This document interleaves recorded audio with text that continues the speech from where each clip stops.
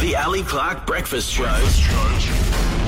Book of Records. All right, will it be you going into it? Will it? Do you have the creepiest kid in Adelaide? All right, Megan, I believe you've got a daughter that sleepwalks? Yeah. Right, where have you found her? I have found her sitting on the end of my bed, just repeating several times God. with this blank look over her face. Oh, what do you do in that moment when you wake up and there's your baby at the end of the bed doing that? You just freak out. It just looks like a ghost standing at the end of your bed. I turn the lamp on and just walk her back to bed and tuck her back in and hope she doesn't come back. And I know who's not getting any sleep in your house, Megan, that's for sure. Everybody. Yeah, thanks, Megan. To Rob from Paralawi. Okay, this is your daughter that's a little bit creepy. What is she doing, Rob? When she was between 3 and 4, she had what we thought was an imaginary friend.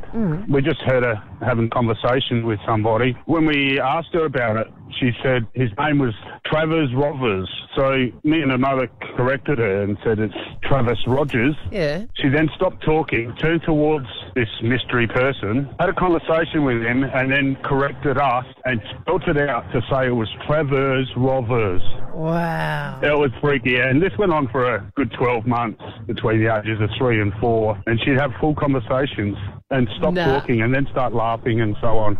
Rob, I could honestly tell you should see Shane Lowe's eyes. I think this is the greatest contraception for him. God, I'm never having kids. They are so creepy. It was our last child, so perhaps it was for me too. Thanks, Rob. Cheers, mate. You're welcome. Bye. Let's go to Karen and Tennyson's 8300 1023. Karen, come on. What does your creepy child do? My beautiful daughter, when she was between 3 and 4, couldn't sleep and came into my bed.